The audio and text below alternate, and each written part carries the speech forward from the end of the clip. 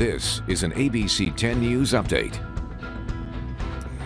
Hello, I'm Vanessa Paz with this ABC 10 News Update. Questions still being raised after a shooting in LA County left 10 people dead and 10 others injured. It happened at a dance studio in Monterey Park following a Lunar New Year celebration.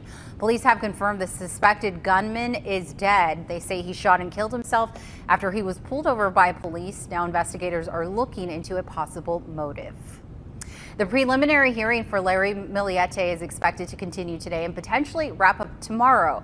Larry is accused of killing his wife, Maya. She's been missing since January of 2021. Several of Maya's family members and a Chula Vista police detective have taken the stand over the past 2 weeks. Once all of the witnesses complete their testimony, the judge will determine whether or not there is enough evidence for Larry to go to trial. King tides that drenched the shorelines all weekend could get even bigger today as Santa Ana winds move in.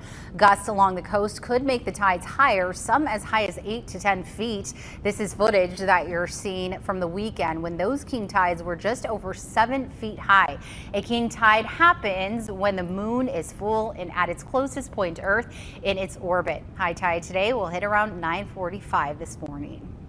All right, well, coastal hour by hour, we're starting off very brisk by this afternoon. Highs will climb to the low 60s along the beaches as well as the inland valleys. And that's about 5 to 10 degrees below what we're used to seeing for this time of the year. Quick look at the weather headlines as we kick off a new week. Santa Ana conditions, sustained winds out of the north about 15 to 20 miles, could gust up to 45. It will be a frosty night with scattered 30s and 40s, slight warming Wednesday.